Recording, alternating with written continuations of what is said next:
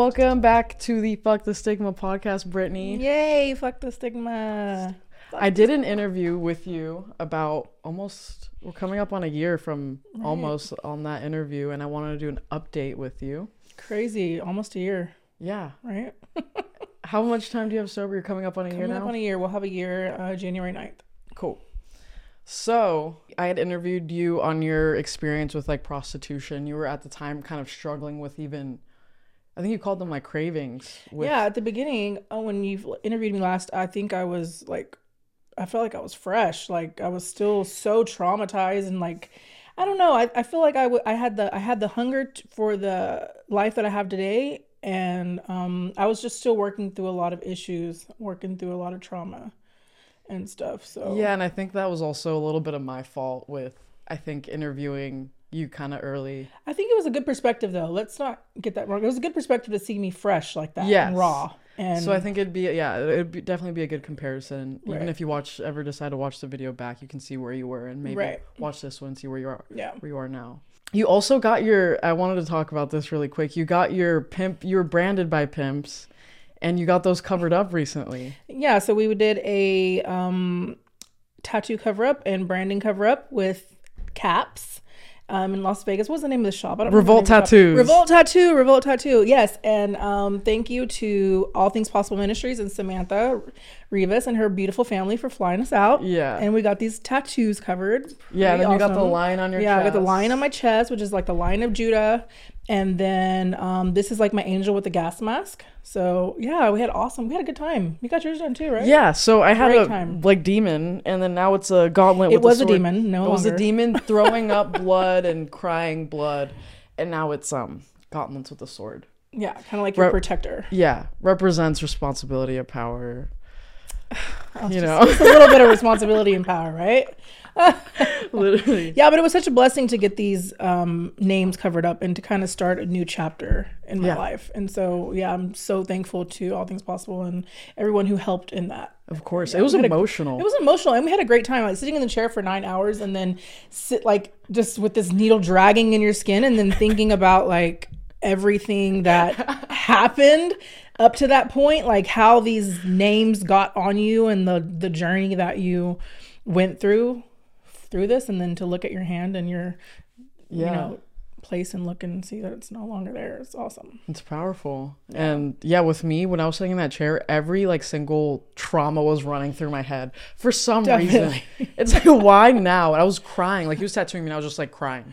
Yeah, it's like I thought I was healed from some things, but I think in that moment, like maybe hour 7 of the needle dragging across my skin, I was like, yeah. But it was good. It was a healing. It was like a release. It was definitely something that something that needed to be done, and I couldn't have done it in better company. Oh, yeah, it was awesome. So to touch on for those that maybe didn't watch your interview, I kind of just want like a brief summary of like what your history was with prostitution and what you did in your past.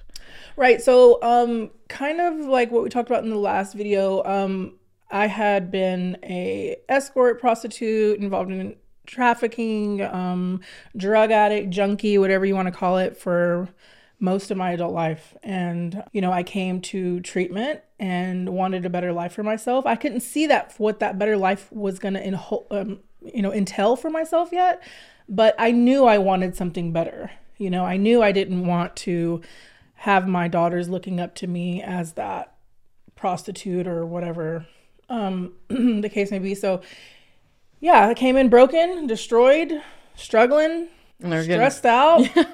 Now you're getting built back up. Like, yeah, now I'm definitely being built back up into a strong, virtuous woman who can stand on what she believes in and, be an example for my kids and for other women who are struggling, going through the same things. Yeah. How long were you in that lifestyle for? So, started when I was 18. So, about almost 20 years. And that's another thing, is that like 20 years of being in that lifestyle and having those behaviors, you know what I mean? Right. The trauma started when I was younger than that. Of course, that's where the original prostitution and things came in was so being, 13, 14, molested by a family member and still manipulating and using those tactics and learning survival, basically survival. And then, separating from my child's father, not knowing how to take care of myself, I relied on using my body or selling my body for money or whatever, and it seemed like it was so normal at the time because no one told me stop. No one said, Brittany, let's not do that. Or and until I've learned the value of myself and how much I respect myself and love myself. So what was the way you viewed it previously? Before, I believed this was a agreement with myself. I believed that, my body was never mine since I was young. Like it had been stolen from me before. So I was abused since I was a child. So I'm going to sell it, I'm going to take care of myself. I'm going to take care of my children. I'm going to take care of whatever it is I wanted, my drug habit at the time, whatever it was. And so I didn't see it as a problem, not knowing that subconsciously it was literally tearing me apart, Yeah. Tearing down my value system. What did the drugs play in all of that? Did it help? There's a lot of numbing. With the drugs, I definitely stayed numb to the fact that this was a big life-altering thing I kept putting myself into, the prostitution, especially after I knew better. Until you know better, you can't do better. But before, I knew better, I've forgiven myself for that, for not knowing better. But after, I'm still working on, for the forgiveness of myself, I think. And that's a process. Yeah, it's definitely a process. And I feel like the forgiveness also goes with your actions. Yeah. I think the actions that you're taking every single day is going to play a big part in you forgiving yourself. Yeah, no, definitely. I've had to change everything 100%. People, places, and things. I've had to change my mentality, my thought process on things. I've had to stay firm to my nose and to the new value system and belief system that I believe in now. Yeah. I'm just a whole totally different woman. If you think about it, I don't advocate or I don't think that prostitution is okay. So sex work. Yeah. So sex. That. Yeah, exactly. So sex work. So I know there's some women out there who are sex workers, and at the time they may feel like they're doing what they need to do to get by. They're making all this great money. They're monopolizing on it, making it a business. But the trauma that it causes mentally on your whole person, your psyche, everything is devastating, and it's long-term effects. If you think about it. So I don't advocate for that anymore. Interesting. Yeah. And it's pretty much a complete 180. Yeah, absolutely. A big argument is that sex work isn't work. Well, sex work could be, so what makes work? Work is something that you get paid for, right? Right. So if you're going and having sex with someone and you're getting paid in exchange, that's work. But now, is it meaningful work? It's meaningful because you're getting paid for it, right? But I just also feel like it's so devastating to the person performing the sex work, whether it's whether they're being forced or whatever. It's degrading. Sure. It's there's also traumatizing. It breaks you down to the lowest denominator. It takes something out of you. You can't say, any person who's done it for years or done it for any amount of time, you can't tell me that you feel good about yourself at the end of the day. You just don't. Mm-hmm. You might have a fat pocket of cash or be able to pay your bills or whatever, but you just don't feel good about yourself because you're giving yourself to someone or something else and being used. Yeah, just for money.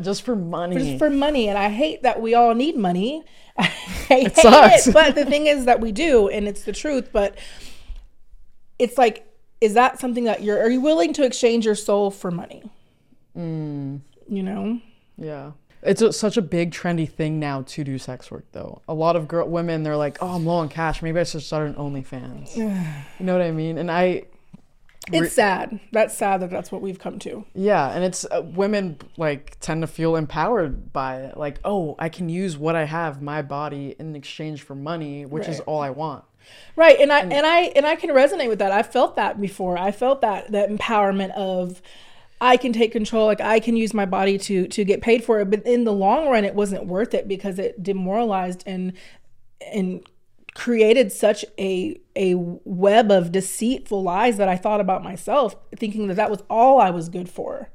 I'm smarter than that. I'm more capable of doing other things to produce a livelihood for my family, So it kind of just gets you trapped into this mentality of thinking this is all I'm good for. Yeah. You know? What other effects did it have on your mental health, do you think? It definitely was devastating. And I'm going to say because thinking that my value was within that. So my first, relationship with love or whatever I thought was a sexual experience that was forced upon me, right? And so I equated that with being loved or being valuable at a very young age.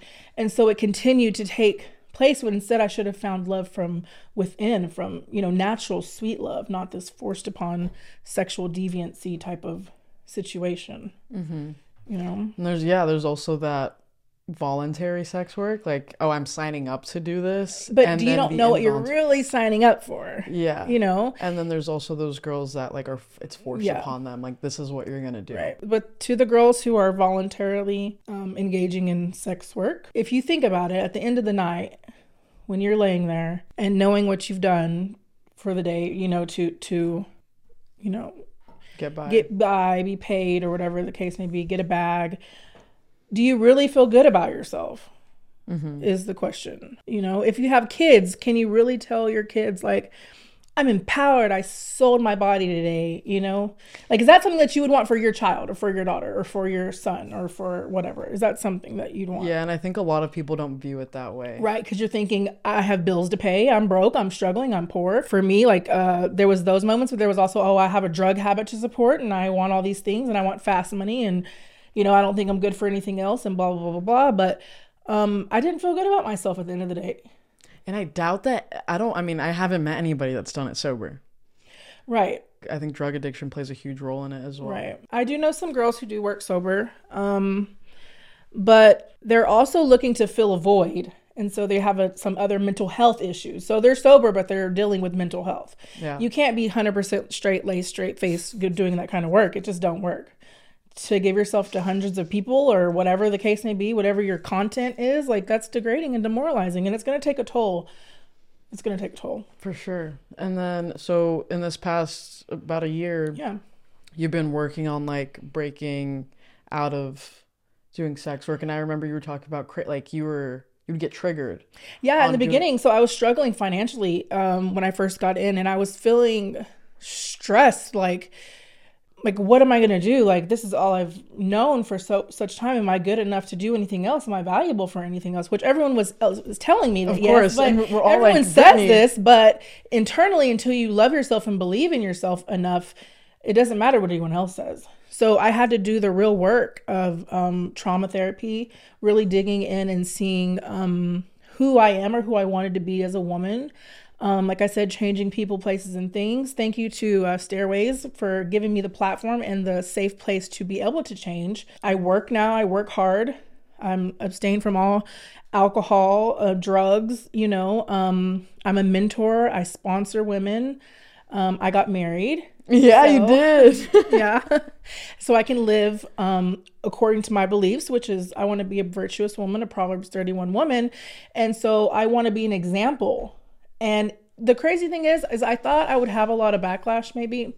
Not that it's too important, but backlash of friends saying, like, oh, you switched up or whatever. But really, I've had so many people come to me wanting to know how I did it, and they're ready to do it too. So that's been a blessing. So you thought people would judge you for getting out of the lifestyle and finding a new way of life? Yeah. Interesting. And then now people are actually reaching out. Now just a doorway to be able to continue to help other people. It's amazing, yeah. Like, I really do believe your story is going to help a lot of people. Yeah. And I think you already are. You're doing, like, case management. Yeah, I'm a case manager now. Wow, can you believe that for a treatment center? That's crazy. Writing court letters for clients who need letters of support. Mm-hmm. It's crazy. The life I have and the life that I'm building, all praise be to God, is that it's getting better than I ever imagined it could be. And I can only imagine what my future can hold, as long as I abstain from drugs and alcohol and old thought processes. Like I said, one of my addictions was prostitution, and and a lot of people don't view it that way. Yeah, they don't view that as an addiction. They view that as maybe just like a side effect of addiction, but that can be an addiction in itself, especially all the that, like, it's almost not, it's kind of in the way of, like, this instant gratification, like sex instant gratification money. Yeah, sex equals money. I'm broke, I want money, and then I can have it now, and there's no cap to how much money you can make, right? But at the end of the day, is that money going to sustain you mentally? Right? It's just, I really do agree with the toll that it takes on your mental health, and I don't think it's worth it. And also something Samantha once said, like, your body's not worth any amount of money. It's not. And I can totally get down with that belief, but then I'm also not like, I'm not going to judge people for where they are. Not. Yeah, I don't judge anyone for being where they're at. I love everyone exactly where they're at, but I just also know from experience that eventually it will catch up to you. So you have all the money in the world, but you're mentally unstable. How are you going to enjoy this money, utilize it for what it needs to be utilized for? Like you've just sold yourself, you know, not just your physical body, but mentally, like what are you doing it for? You know, it's gonna catch up. It's gonna take a toll for sure. Yeah. And then I think your higher power and God has played a huge part in your recovery. And then how did you kind of come to terms with finding like a higher power, and what do you even think the importance is with having a higher power in recovery? So I've always been a God girly. I've always loved God, and I feel like you have to believe in something besides yourself. I choose to believe in God, and I just feel like He's never left me and forsake me. I'm the one who's turned my back. Yeah. You know, I'm the one who's turned my back on God. God's never left. He's always been right there. That's the thing, is we feel like God either abandoned us, or like, God's done us dirty, right? Or when has let really these things happen. So like, I think a lot of us blame God for almost human will. Right. Like, why are there people getting shot and like et cetera, et cetera? When God's not the one putting the gun in the hand. It's really us. It's human will. Yeah, humans. Right. That's what we're doing to each other. Yeah, it's horrible. Yeah. So like, how did you kind of start? You've always so I've always believed in God. Like I said, I'm the one who's basically turned my back on God, because I was ashamed. I was shameful, not knowing that my Father is a loving Father. I mean, knowing, but not believing in myself or loving myself enough to know that my God is a loving Father who will always love me and always be there for me and forgive me. But I had to do some forgiving of myself. You know, who am I trying to hide from? This God is everywhere, right? He's omnipotent, and so here I'm trying to hide from Him whenever He's my Creator. He knows the number of hairs that are on my head. You know, how could I hide from this being, from this person who created me? Yeah. Me and you have had some really good conversations through the time. Like, I've gotten to know you so well over this year, like all of our adventures. And I think you've gotten to see me grow into this person that I'm becoming. And I've gotten to see you grow into this amazing little whippersnapper of a girl who's so smart and capable and talented, right? Yeah. And you're providing such a great platform for us to be able to fuck the stigma, literally, and talk about things that are uncomfortable topics sometimes, like God and prostitution. You know, it's crazy. Like, who would have thought? Yeah. What was it? God loved prostitutes. Yeah, I did. He did. He loved everyone. That's the thing. Yeah. And I mean, I'm super grateful for this platform of Fuck the Stigma. I mean, also I'm learning so much from you and your experiences. Which I greatly appreciate. It gives me more insight, and I'm not so ignorant to all these different things. Right. You know what I mean?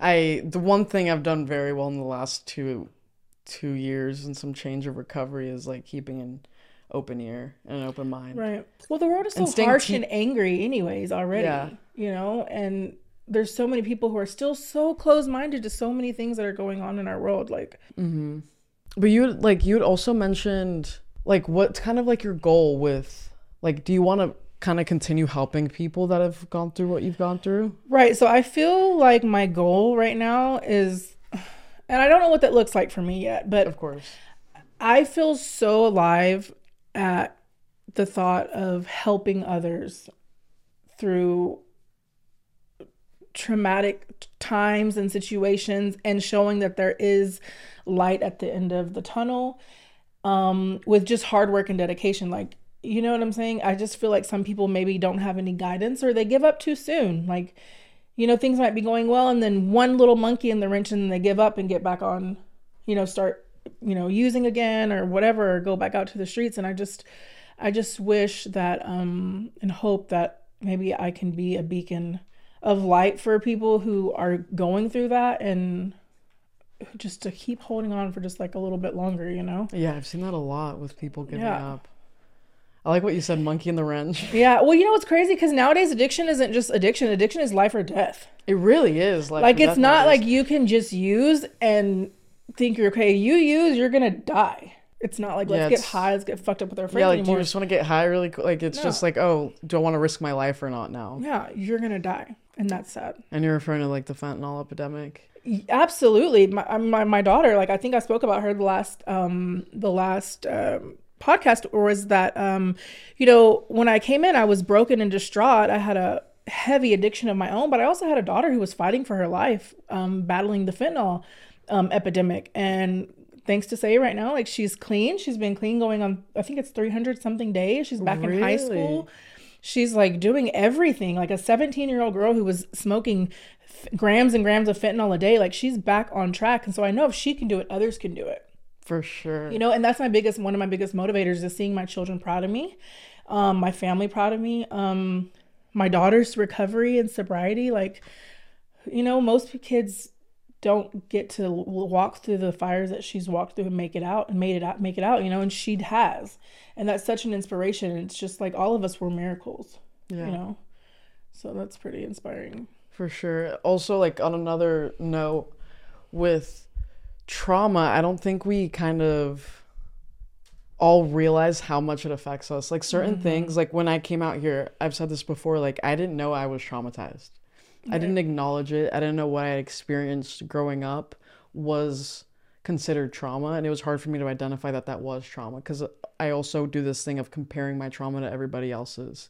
Like, oh, she's gone through worse, what I went through isn't shit. Right. Well, the feeling of helplessness is still the same, whether my trauma is the feelings are still the same. But yeah, sometimes we get stuck in the norm thinking that this is normal.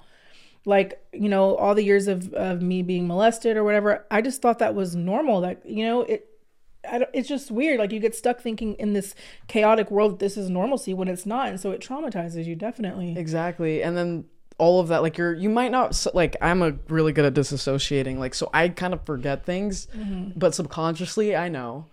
And my body remembers. Yeah. So it's like, I'm going to do whatever makes me feel comfortable, and that could lead me into, like, this toxic road, if that makes sense. This whole year of being abstinent from all drugs and alcohol and all old thought processes and patterns has really opened my eyes to the fact that your body does store trauma, which is something crazy. Because, like, thinking about, like, I might be driving down the road and I get a weird sensation and I break out in tears and I'm like, what is that from? Well, I never experienced that before because I've been high, and, you know, all these things are coming up. You know, all these things are coming up, and it's just like, so now I've been equipped with the tools to be able to look at that moment, pick it apart and work through it, as opposed to going and picking up a needle or whatever. Exactly. And that first year of recovery is like that. You're kind of learning yourself and how your body is reacting to things. And then you're learning what you need to ease yourself without the drugs and alcohol. Like, do I need to breathe? Do I need to talk to somebody?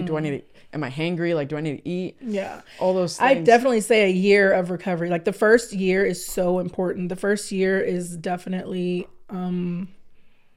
it's so important. Yeah. And then there's, but even people at 5 years and plus are still learning things about themselves. So it never stops. Never stops. Never ending journey of being. Because you didn't become, you know, traumatized and screwed up in one night. It took 36 years of hard life living for me to get this way. So it's not going to happen overnight, but it's something that I'm willing to work on, that I want to work on, so I can be the best version of myself, because life is so short. Yeah.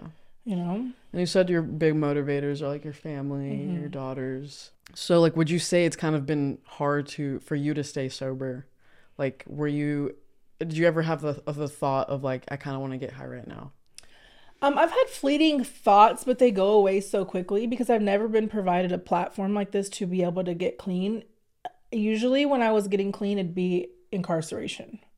And so the ability to come to a treatment program out in California and be sober and to really look at my life voluntarily, you know, it is amazing. So every time I get those thoughts, because I'd be a liar if I said I didn't, I just cast them out immediately. Yeah. You know? I think those thoughts are normal. They're normal. And some people tend to, instead of letting the thought go, they cling on to it and entertain it. Play a little tape out, and the next thing you know, you're on the corner smoking crack. It can happen that quick, but well, let's hope you're not on the corner smoking crack, but it can happen that fast. So you have to literally don't romanticize it. Don't think about it. You got to chunk it out quick. Mm-hmm. Talk about it if you need to. Whatever you got to do. You got to do something. Yeah, but relapse is very, very, very, very prevalent, and it happens. It does happen. And it's definitely not something you should be ashamed of.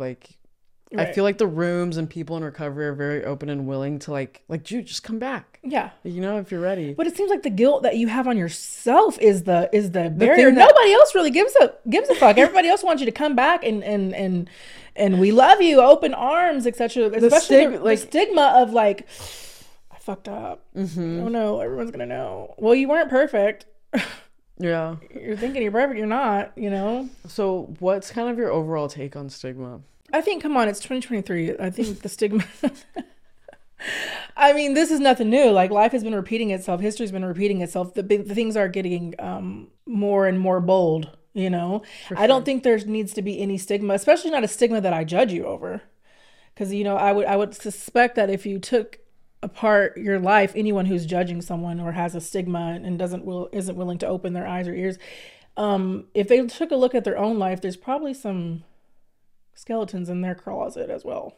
For sure. There's nothing to be I don't think there's anything to be ashamed of, embarrassed of, or anything that should be stigmatized in this day and age. Mm-hmm. There's no way. Dude, what you said about history repeating itself. It's repeating itself, but it's getting more and more brutal each time. Yeah. This time around, it feels like we're living in the last days. It's just crazy, the world. I really feel like there's a revolution coming. I was just talking about this. There's something going on. I feel like a need to get this thing called life right and get right with God and get my children right on the right path and to enjoy life as much as I can because it's so fickle and small. And I feel like it's crazy right now. Yeah, right now, a big thing is people can't afford to live anymore. Definitely. And that can go back to why somebody would go do some sex work. Absolutely. And it's just I'm trying, and that's what I'm trying to do is not focus so much on I'm living to paycheck to paycheck right now. I'm trying to just focus on it's devastating. Could you imagine to be able to wake up and just live and not have to work 26 hours to, you know what I'm saying? So I just moved jobs and I was working literally some days 16 hours a day. And I felt like just to pay rent. California, the cost of living in California is really expensive to me as opposed to back home in Oklahoma. And I was getting depressed and overwhelmed and really complacent. And that's when the thoughts of oh, well, maybe if I just, got back into the old lifestyle, my money, issues would be alleviated. But we know that's not true. I know that's not true now because I know what that leads to. I would be unmanageable, unable to even manage the money that was coming in because I'm so mentally unstable. So it's kind of be mentally unstable, work 16 hours a day for a very low wage and just make it work or what? Life is expensive. It's expensive as fuck. And I'm trying to just enjoy everything I can. Because I don't want to just be the person that goes home, works, goes home, work. Right. Working all the time. Because I really don't want to fall into that. Into that trap. Yeah, I want to enjoy my youth and even spend money on going to go do something fun. Right, some memories, something that's going to last. Yeah, right? Exactly. But it's hard. And that's hard. People are talking about getting multiple jobs and multiple jobs because they can't afford to live It seems like that's the only way to make it work. I think there's something to be noticed about the family units who live all in one house, maybe 3 or 4 different family members all living in one house. That's how they make it work. And you see them, they're so happy because they're spending time and just genuinely spending time. And yeah, cost of living is ridiculous. Have you been struggling? You've been struggling with that? Oh, because you've been thinking about. So I'm stuck in between a rock and a hard place. I really want to go home to be with my kids, but I've got stuck on the rat wheel in California where I'm just working, paying bills, just barely making it. So it's hard to save money. I have a couple of little things that I like to do for myself. But I send money to my kids and make sure that they have what they need. But me and my husband haven't even got to move in together or experience that. Because it's just so expensive to combine. You need first and last month's rent and a deposit. So now you're talking $4,500 just to get into a place. And then on top of that, just paying the monthly plus rent, and then we just barely we got stabilized with a vehicle, etc. And of course, it's our first year in recovery, but man, it's difficult. It's hard. There's no guideline or book on how to do this shit. And like people have been moving back into their parents. Like I think it's a nationwide thing now of people are struggling to live and afford life. And it's getting out of hand. So I really feel like sooner or later we're gonna have enough. I mean, I've already had enough. Well, so if you think about in Oklahoma, this is going to be depressing, you guys, for you Californians. The minimum wage is $7.50. Ridiculous. An hour. They're talking about raising the wages in 2029 to $15 an hour. 2029, 15? 2029. It's 2023. Like, what are we going to do till then? Like, the thought of like getting my tent is becoming more and more appealing. Yeah.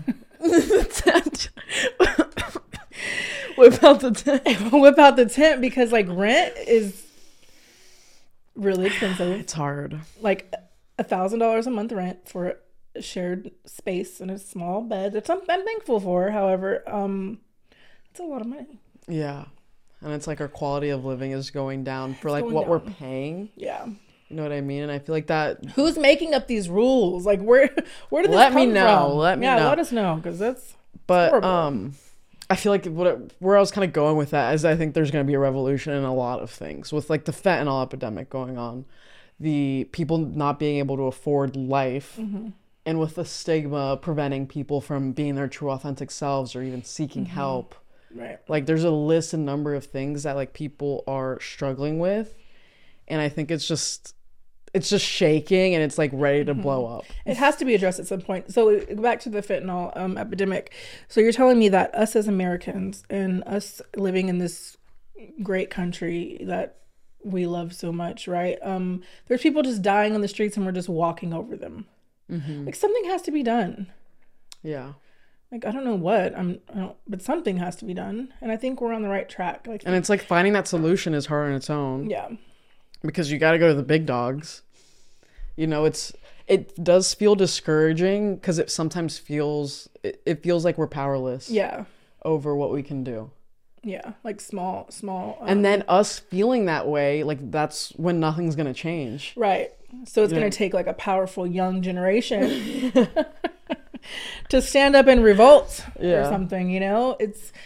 Like if everyone could just chip in and do their part, like if everyone could just chip in and be better and do better, you know, like what? I don't know, if everyone can just chip in and care about the next person or just care about something. Yeah. So we're all not falling into the category of caring about nothing. You know, so things can change. Like I don't want my daughters to have to grow up in this. Like literally, it's bad. Thinking about them. And then even like young teens, like mental health right now. Shit and also, show. this daylight savings is fucking with me. Why is it getting dark at 4 p.m.? Why does it feel like 1 a.m. at 3 p.m.? I feel like I have to be in bed for sure. Can someone like some kind of scientist pick this apart and let me know like what's going on with that daylight savings thing? Because like right now it feels literally like it's 10 o'clock at night. It's like 4 p.m. as we're filming this. We're gonna walk outside and it's pitch black. It's gonna be pitch black, and that's weird. That's just weird. No, it's just not. It's not cool. Like it shouldn't be dark. You know, there's certain parts of the world that like it's dark. I think like Alaska, it's dark all day. Like they don't get daylight until like March or something. It's like that can't be good for one's mental health. Yeah. You know what I mean? I get seasonal depression. I feel like so these holidays have been really hard for me because I really wanted to be home with my kids or home, whatever that looks like, but I've still got a lot of things I've got to take care of to be able to make that happen. And then daylight savings hits, and then it's gloomy, and then I'm just like depressed, you know, out of nowhere, just bam, you know. Yeah, just makes it 10 times worse. But we're getting through it. I think everyone's doing the best that they can with what we're given right now. Yeah. But still, something needs to be done for more. Yeah. So was there any kind of message of hope that you wanted to give out to anybody that's been in the sex work industry? Yeah, so I have a lot of friends and stuff who are still in the lifestyle, and a lot of friends who aren't anymore. And I just would like to say, like, in your heart of hearts, when you're laying in bed at night or whatever, how good do you feel? about yourself. No matter how much money you made that day, I'd like to suspect that you're still lonely and that you're still not well. And so I would encourage you to reach out and get help. There's ways out. I made it out of the lifestyle and I'm a happily married woman today. I'm a good mother, a good person. And so you can too. It's just, you just have to want to do it, because there's going to come a time whenever it could be too late. You know, it's a very dangerous lifestyle. It's a heartless lifestyle. So if you just try and think about it, just give it a couple thoughts about getting out, you know. Those of you still struggling with addiction, like, there is definitely help out here. We love you. We want you to be clean. You deserve to be clean. You deserve to have a life bigger than you ever could have imagined. And it can happen as long as you stay clean. For sure. And I'm so proud of you and how far you've come in these past few months and the direction that you're heading. Awesome. I love you. Thank you for coming back on the podcast. I love you. Yes, you tried to get me here. I got here, girl. All right, I love you. Fuck the stigma.